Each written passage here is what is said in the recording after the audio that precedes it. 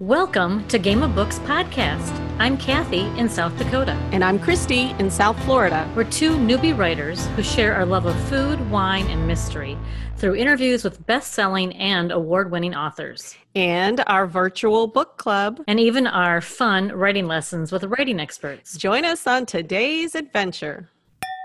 Welcome to our Words in Progress series, where we get a mini lesson on writing from experts in the field. And here to teach us is Paula Meunier, who is a writer, editor, teacher, and agent. Not busy at all. No. She is quite the expert to have join us today. Here's the main thing I think we all need to know about Paula. She is a storyteller and a story seller, which I just love that. Mm-hmm.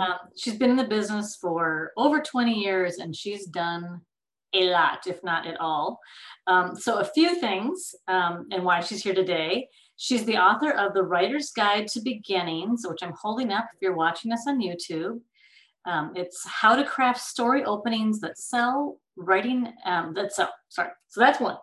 Then the second one is Writing with Quiet Hands. I'm also holding this up. I'm just reading this now for the first time, and I love this. I know, me too. I love this. And then she also has written Plot Perfect, How to Build Unforgettable Stories Scene by Scene. And this is a fantastic book. We're going to talk about this with you next year because that's a great one too. She is also a literary agent and a content strategist, a senior agent at Talcott Notch Literary Services. And she also blogs at one of my favorite resources for writers, which is Career Authors. And in addition to all of that, she has written 3 books in the Mercy Carr series, which I have the first of here. The first one was A Borrowing of Bones, fantastic read. The second in the series was The Blind Search. And coming out just at the end of this month, I think on March 30th, is The Hiding Place. Oh, and I read that. It's so good. Oh, so great. And so, here's what Paula, she has a mission to tell great stories and sell great stories. And why, you might ask? Her answer is because the world needs them. Paula, thank you so much for joining us today. Oh, my pleasure. I love to talk about writing and writers and books. So here we are. Perfect. All right. So today we're specifically talking about dramatic openings, which Paula talks about in chapter 2 of her book that Kathy is demonstrating right now. Mine is very well marked. A Writer's Guide to Beginnings. And so we're saying our first question is, of all the parts of craft you chose to work on, teach about beginnings, and we're wondering why.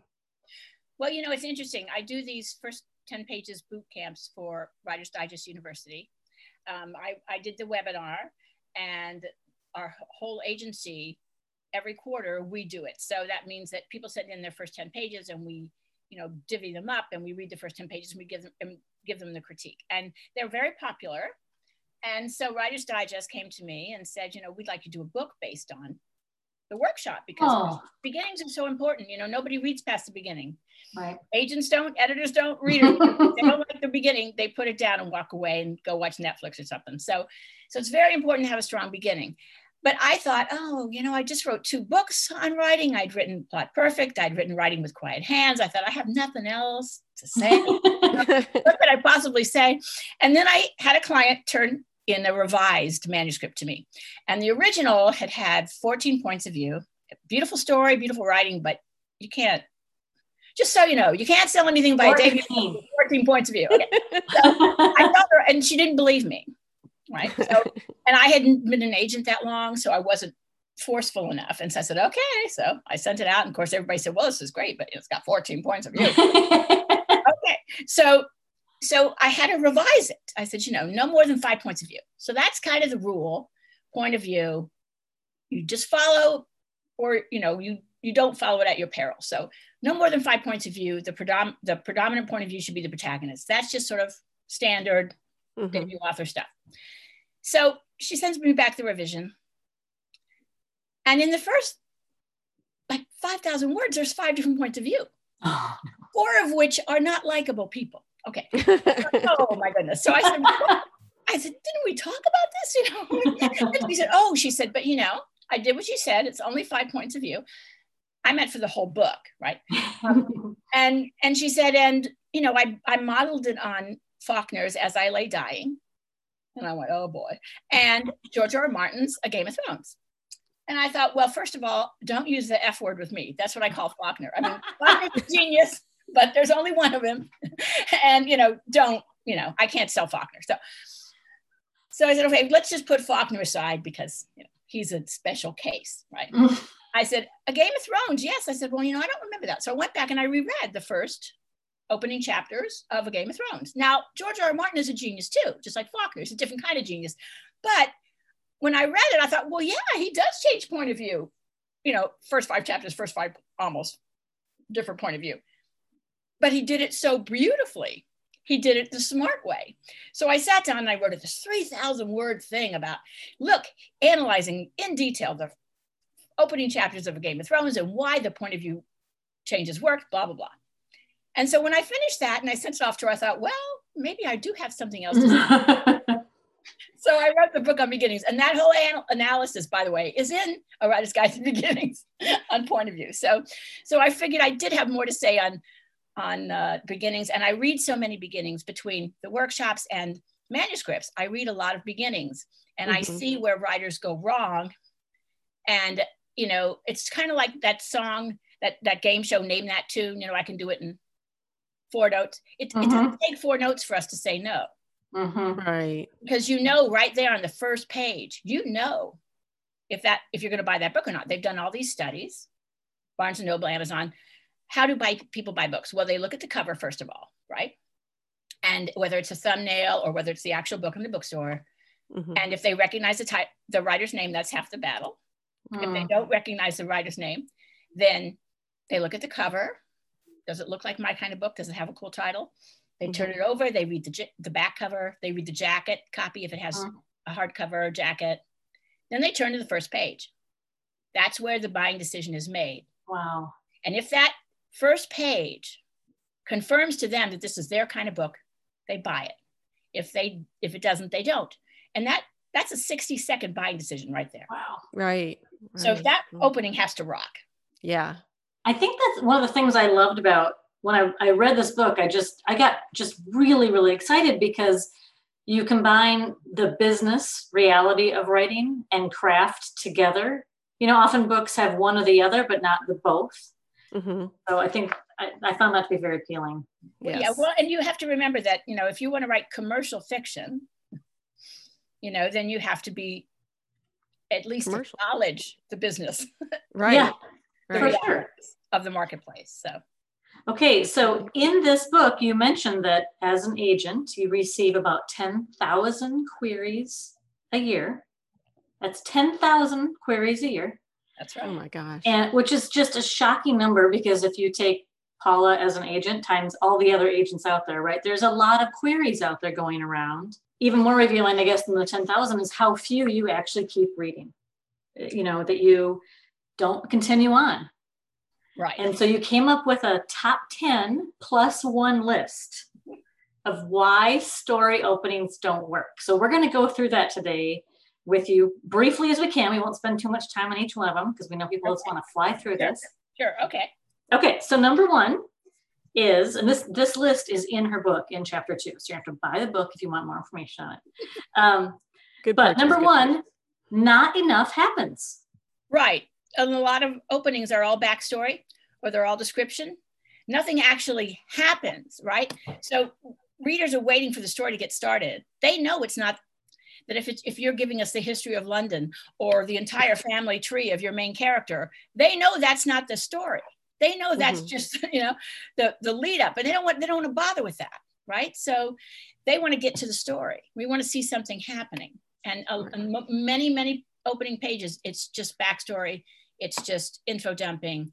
It's meetings. I can't tell you how many stories open with meetings. We avoid meetings in our real life. The one thing none of us want to do. Right. Why would we want to read about them? Even if they're taking place on planet XYZ. among aliens. And there are a lot of science fiction fantasies starts that way at a meeting of the elders or whatever. Yeah.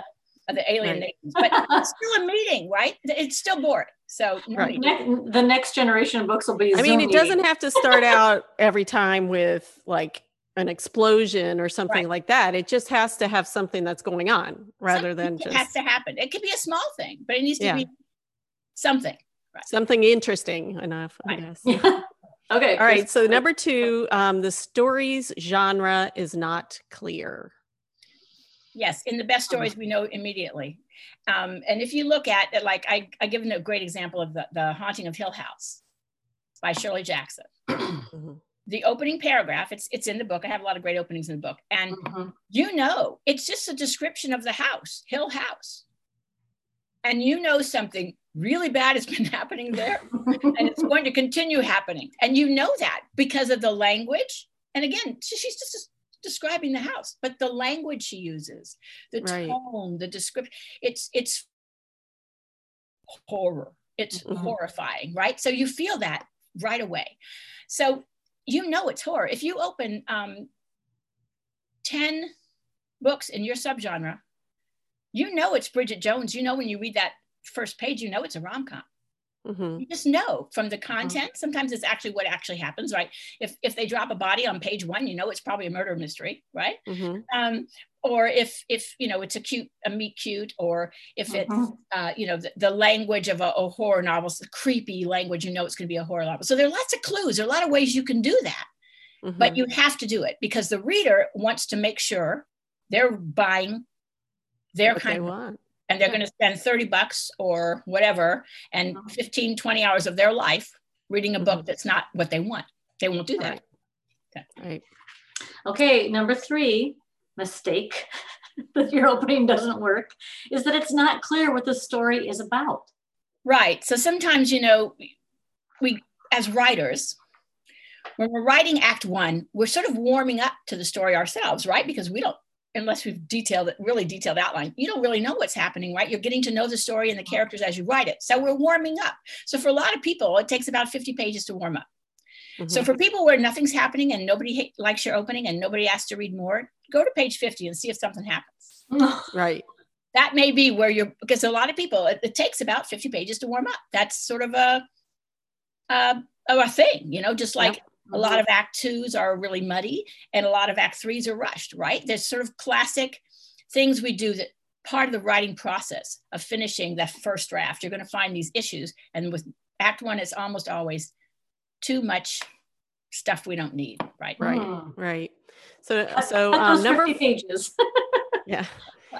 Number 4 is it's not clear who the protagonist is. And see, this kind of goes with they all kind of go together in my mind because I know this happened with mine. I was like trying to be mysterious. So I was like, who is this person? Whereas everybody wants to know right in the beginning, but I was like making that part of the mystery too, or something, Well, readers want to know who they're supposed to root for. They want to know whose shoes they're going to walk in for the next 400 pages, right? And they want to like that person or at least admire that person. They want to relate to that person because that's what reading is. It's a vicarious experience, right? And so we want to know whose journey we're on, right? And so we need to know right away. I mean, sometimes, there's a prologue or whatever, but the sooner we meet that protagonist and the sooner we fall in love with them, the better. Do you think that if you're making a choice between your first, like if you're in a traditional mystery, like you said, and we're going to have a body, so, someone's going to die, and introducing your protagonist, do you have kind of a rule that you like to see which one should come first? Well, often in a mystery, the detective or the sleuth is called to the murder scene, right? Now, a lot of times murder mysteries start with the scene of the murder, right? And the protagonist isn't there, the sleuth isn't there, they come later. But mystery readers know that. They're like, okay, here's the murder, we're going to meet the protagonist. If you don't meet the protagonist in the next chapter, they'll be like, wait a minute, where is it? Where where's our sleuth, you know? So that goes back to genre then. Like you were saying, it's all interconnected. Mystery readers know their genre, and they know if there's a dead body, the next chapter they're going to meet their protagonist or their sleuth. Right. So you have to at least acknowledge the genre conventions, and every genre has them, right? Yeah. And if you don't acknowledge them, then you won't fulfill the reader's expectations. They're coming to a certain genre because they expect a certain kind of reading experience, and they want that reading experience. So you can't fool with the experience. You can play with the conventions. You could tweak them, twist them, surprise us with them, but you can't ignore them. Okay, that perfectly leads into number 5. There needs to be something unique about the story to set it apart. Right. This is a trick. So what everybody wants is the same but different. Right? That's easy. It's true, yeah. That's what we say in publishing. In Hollywood, they say uniquely familiar, which I think is it's the same thing, right? So what they want is insert bestseller here, the same, just like this, insert bestseller, only different. And then you have to be able to articulate that difference, and we have to be able to see that difference on the page. So when I shop a book, I know I have to be able to say, oh, this book is great for all fans of XYZ, but it's different because it's got this, right? So that's what you have to do. You have to find a way to make your story different. So take something like Darkly Dreaming Dexter. So here's a guy, what is he writing? He's writing another serial killer story. We've seen a million serial killer stories. But he's writing about a serial killer who only kills other serial killers. The same but different. Ethics. And brilliant. It's like how brilliant conceit, right? So character driven, you know? So you have to find something like that, the same but different. So you can say, why would they buy your serial killer book when they could just read Hannibal Lecter over and over again? Well, they're going to buy Dexter because, oh, this is something different, right? That's what you have to figure out about your story. And you have to show us that as soon as possible. Gotcha. Oh, next one. The story is not grounded in setting. Yes. So setting is really important. You know, Eudora Welty said once that if you could set your stories anywhere else, you don't have the right setting. Your story should only be able to take place in this setting, your given setting. And we need to know where the protagonist is. So at every scene, the beginning of every scene, we need to know where we are and whose head we're in. Setting and point of view. And a lot of people neglect setting. I was terrible at setting. The first writers conference I went to, I was in my 20s. It was the Santa Barbara Writers Conference. It was lovely. And it was beautiful Santa Barbara. And I had this wonderful, wonderful guy who read my pages. And he said, these are really great. He was very encouraging. No reason to be, but he was very encouraging. And then he said to me, but there's no setting. And there was literally no setting at all. None. And I think it was because I was an Army brat and I moved around so much that I never paid any attention to setting because it didn't matter. I had to move on. And now, of course, the reviews of my series, which are set in Vermont, they're all like, oh, she writes so well about setting. And I just have to laugh because I didn't even have setting at the beginning. But setting is very important. It should be nearly a character in your book. I've never heard that quote from Eudora Welty before. And it's going to make me rethink and double check my current work in progress and be like, is this really have to be, I'm sure I mangled the quote, but I just mangled what I said. So that's what she was. Of course, she was great at setting. Right. Yeah. Okay. All right. Is this me? Okay. Mine. Yes. Number 7. The protagonist is not likable or admirable, and readers cannot relate to him or her. Yes. You hear a lot about unlikable, heroes and unreliable narrators and all that. You do hear a lot about it, and it's great if you can pull it off. It's kind of a magic trick. And, I'd say, don't try this at home, especially first book. It's very hard to pull off because readers want to fall in love with their protagonist. Editors tell me, oh, I just didn't fall in love with the protagonist. And I'm like, okay, what about unreliable narrators? And they're all the rage, and unlike them, they're like, people still want to fall in love. So even if there's something, we fall in love with Dexter, even though he's a serial killer, right? We fall in love with him anyway. And so there has to be something, if not likable, at least admirable about the character. Take Sherlock Holmes, who's kind of a jerk, really. I mean, he's not, but he's the smartest guy in the room. Mhm. We know he's a smart, we admire him. Plus, Sir Arthur Conan Doyle is very smart. He does not write those Sherlock Holmes stories from Sherlock Holmes' point of view. He writes them from Watson's point of view. And Dr. Watson is a very likable guy. He's a doctor. He's a war hero. He's fabulous.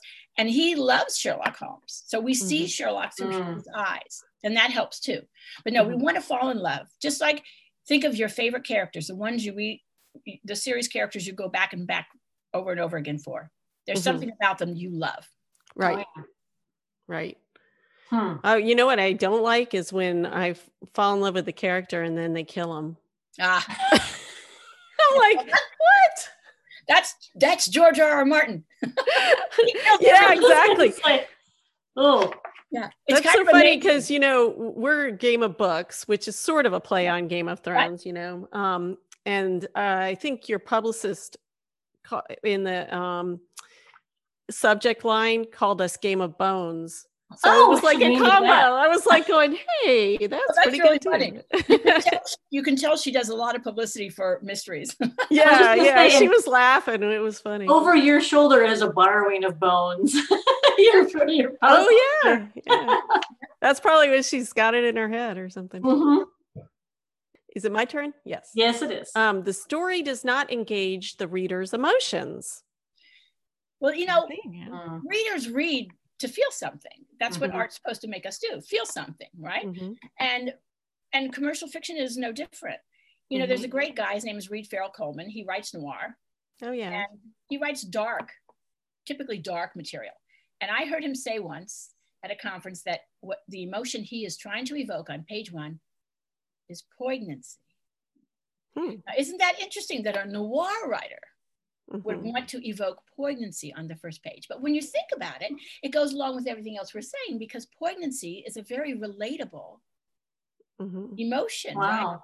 Right? It really hits you right here. Right. And so what a good idea. And I always remember that now. But you want to evoke some kind of emotion. Sometimes it's fear, right? So if it's a comic novel, sometimes it's humor. It depends. But ask yourself because you want the reader to laugh and cry along with you. Right. And if you can make them laugh or make them cry, you will hear about it from your readers. They will love you. I had a couple reviewers for the new book, The Hiding Place, say, "Oh, you made me cry." Which I thought, oh, really? I made you cry. That's great. I hope I made you laugh too. But you know, but it was an emotional book, and I didn't even realize until I'd read it or I finished it, and the reviewers started talking to me about it what an emotional book it is. The heroine goes on a very emotional journey. So you know, so ask it, and the readers love that, right? It's cathartic. Art is supposed to be cathartic. Right? So when you had given us a list before, you know, every chapter or scene should be, you know, whose point of view, what setting, and now I'm thinking I should add what emotion am I trying to evoke to that list? Milk it, especially in the subsequent drafts. Go through and milk the emotion. Wow. Okay. All right. So this number 9 is pretty funny because in the book it is listed. It's all showing and no telling. I cannot believe this. I did not realize that till I prepared for this show, because that, of course, is totally wrong. It's supposed to say it's all telling, not showing. Because I was like, what? So, but you know, as I told my publisher once when I was running acquisitions for a publisher, and the publisher finally read one of our books and got upset because there was a typo in it, and she made my copy editor, my copy chief, cry. And the copy chief was, you know, copy chiefs are like copy editors on steroids. They're the most, you know, meticulous people on the planet. And she was crying, and I felt so bad. And I went to the publisher. I said, you know, you made her cry. And the publisher's like, well, there's a typo. I said, that's why God made reprint corrections. So we will change that in the next printing. It's supposed to say it's not all telling. It's all telling, not showing. But what's interesting about that is just today, on careerauthors.com, which you so generously mentioned, we have Brenda Copeland, who's an editor, and she talks about show and tell. You know, the adage is show, don't tell. And she's saying you need to show and tell. And I think that's absolutely true. So actually both things are wrong. And when I do the reprint, I'm going to say showing and telling, right? Right. So I'd advise all of you to go read that careerauthors.com post on showing and telling, because you do need a little of both, but too many people make the mistake of tell instead of showing. You need to dramatize your scenes. Right. And I that's so funny, because when I read that, I was thinking the same thing, because we've always heard, but then I was like, oh, maybe she's got some unique, perspective. No, that's not. But I like the one that it should be both. You're right. I mean, just not too much telling, Right. Well, I often, even in my own work, but also in other clients' work, will get the notes back from the editor, and the editor will say, we need more quiet moments.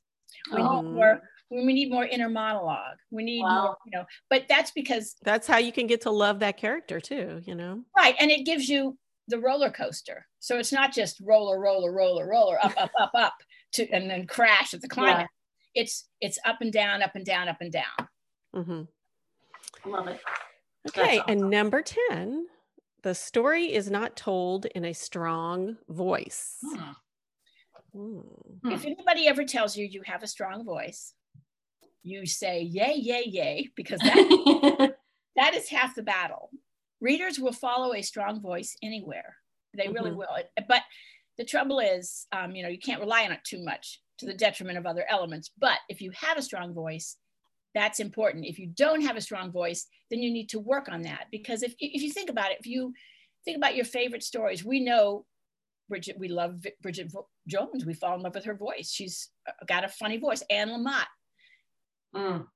Think of the opening of Catcher in the Rye. We fall in love with his sort of angst-ridden, teenage boy voice, right? So it's the voice that matters, because it's the voice telling a story. And sometimes writers are either imitating other people's voices, and so they haven't found their own voice yet, or they just haven't found their own voice. So try to sound like yourself, only better, I know, that's a whole nother subject. It is a whole other subject, but if the voice is strong and we fall in love with the voice, we will keep reading, even if the other elements aren't there. We think, oh, but this writer has potential. Right. They just have to learn not to rely on their voice so much, because it's like anything else. Your strength becomes your weakness if you use it too much, right? Right. Okay, here's the bonus. Here's number 11. There's no narrative thrust. Yes. No narrative thrust. This is what keeps a lot of good writers from getting published.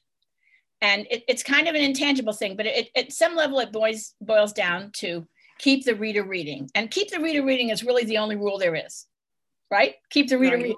The other rules are there to support that rule, right? And narrative thrust is basically the forward propulsion of your story. And you do that with story questions. So every story has a big story question, like, will she meet Mr. Right? Or will they catch the serial killer? Or, that kind of thing. That's the big question of the story. And then every scene should have a story question. And you should try to end your scenes on story questions, which is what my editor is such a stickler about. And now I am too, is ending on a story question so that you turn the page to the next chapter and the next scene. And then throughout that scene, you should sprinkle story questions.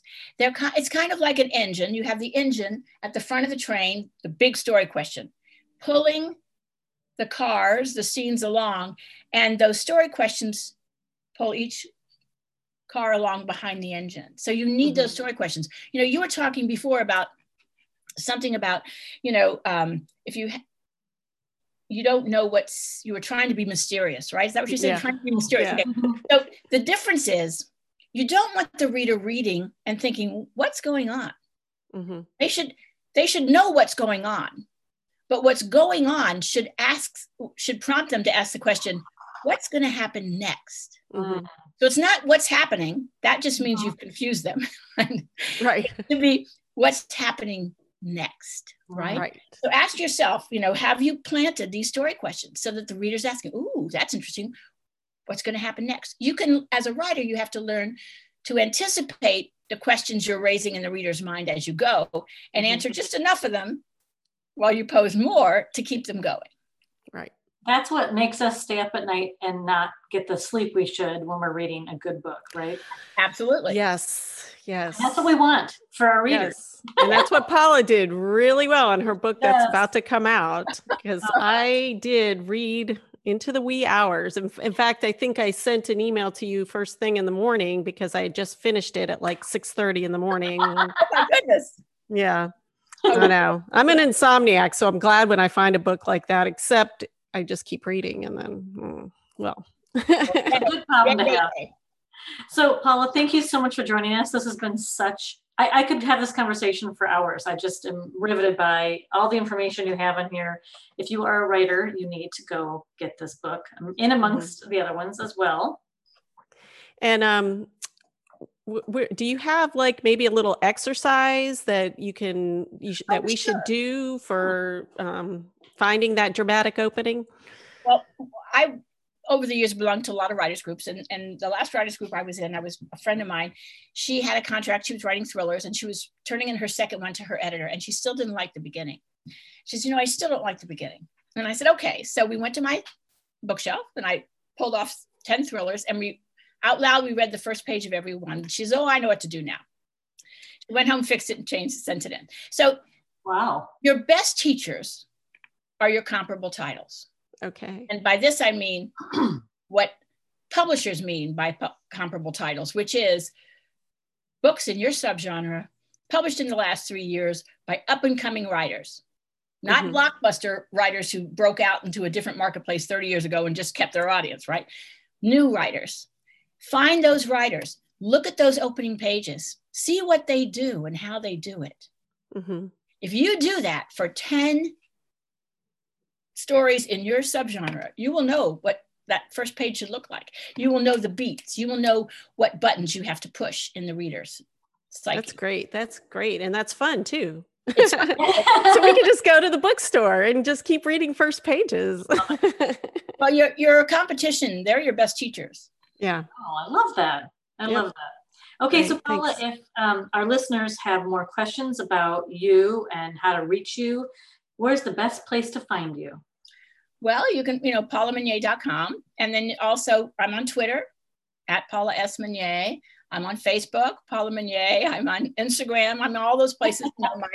My publicity teams tells me to be. Plus I do like it. And if Twitter is fun, if you go there for writing community, there's a lot of writers, a writing community, active writing community on Twitter. And then Facebook is good for readers, a lot of readers and a lot of crime fiction writers and readers. So you can find me, I'm around. He's around. Great. And go to your website and it'll direct you where to pre-order, maybe. They can pre-order. The hiding place. Yeah. Yes, the hiding place. Yes. Yes, the hiding place. Which I'm happy to say, it got starred review in Library Journal and was the pick of the month. Oh, awesome. Well, all I know is I think I just want to live in Vermont and have big dogs. That's I was like, I live in a condo in Florida, so I can't have a big dog, but I was like, I love these dogs too. Well, my children were here and they're grown, of course. And they're like, Mom, the dogs in your books are a lot better trained.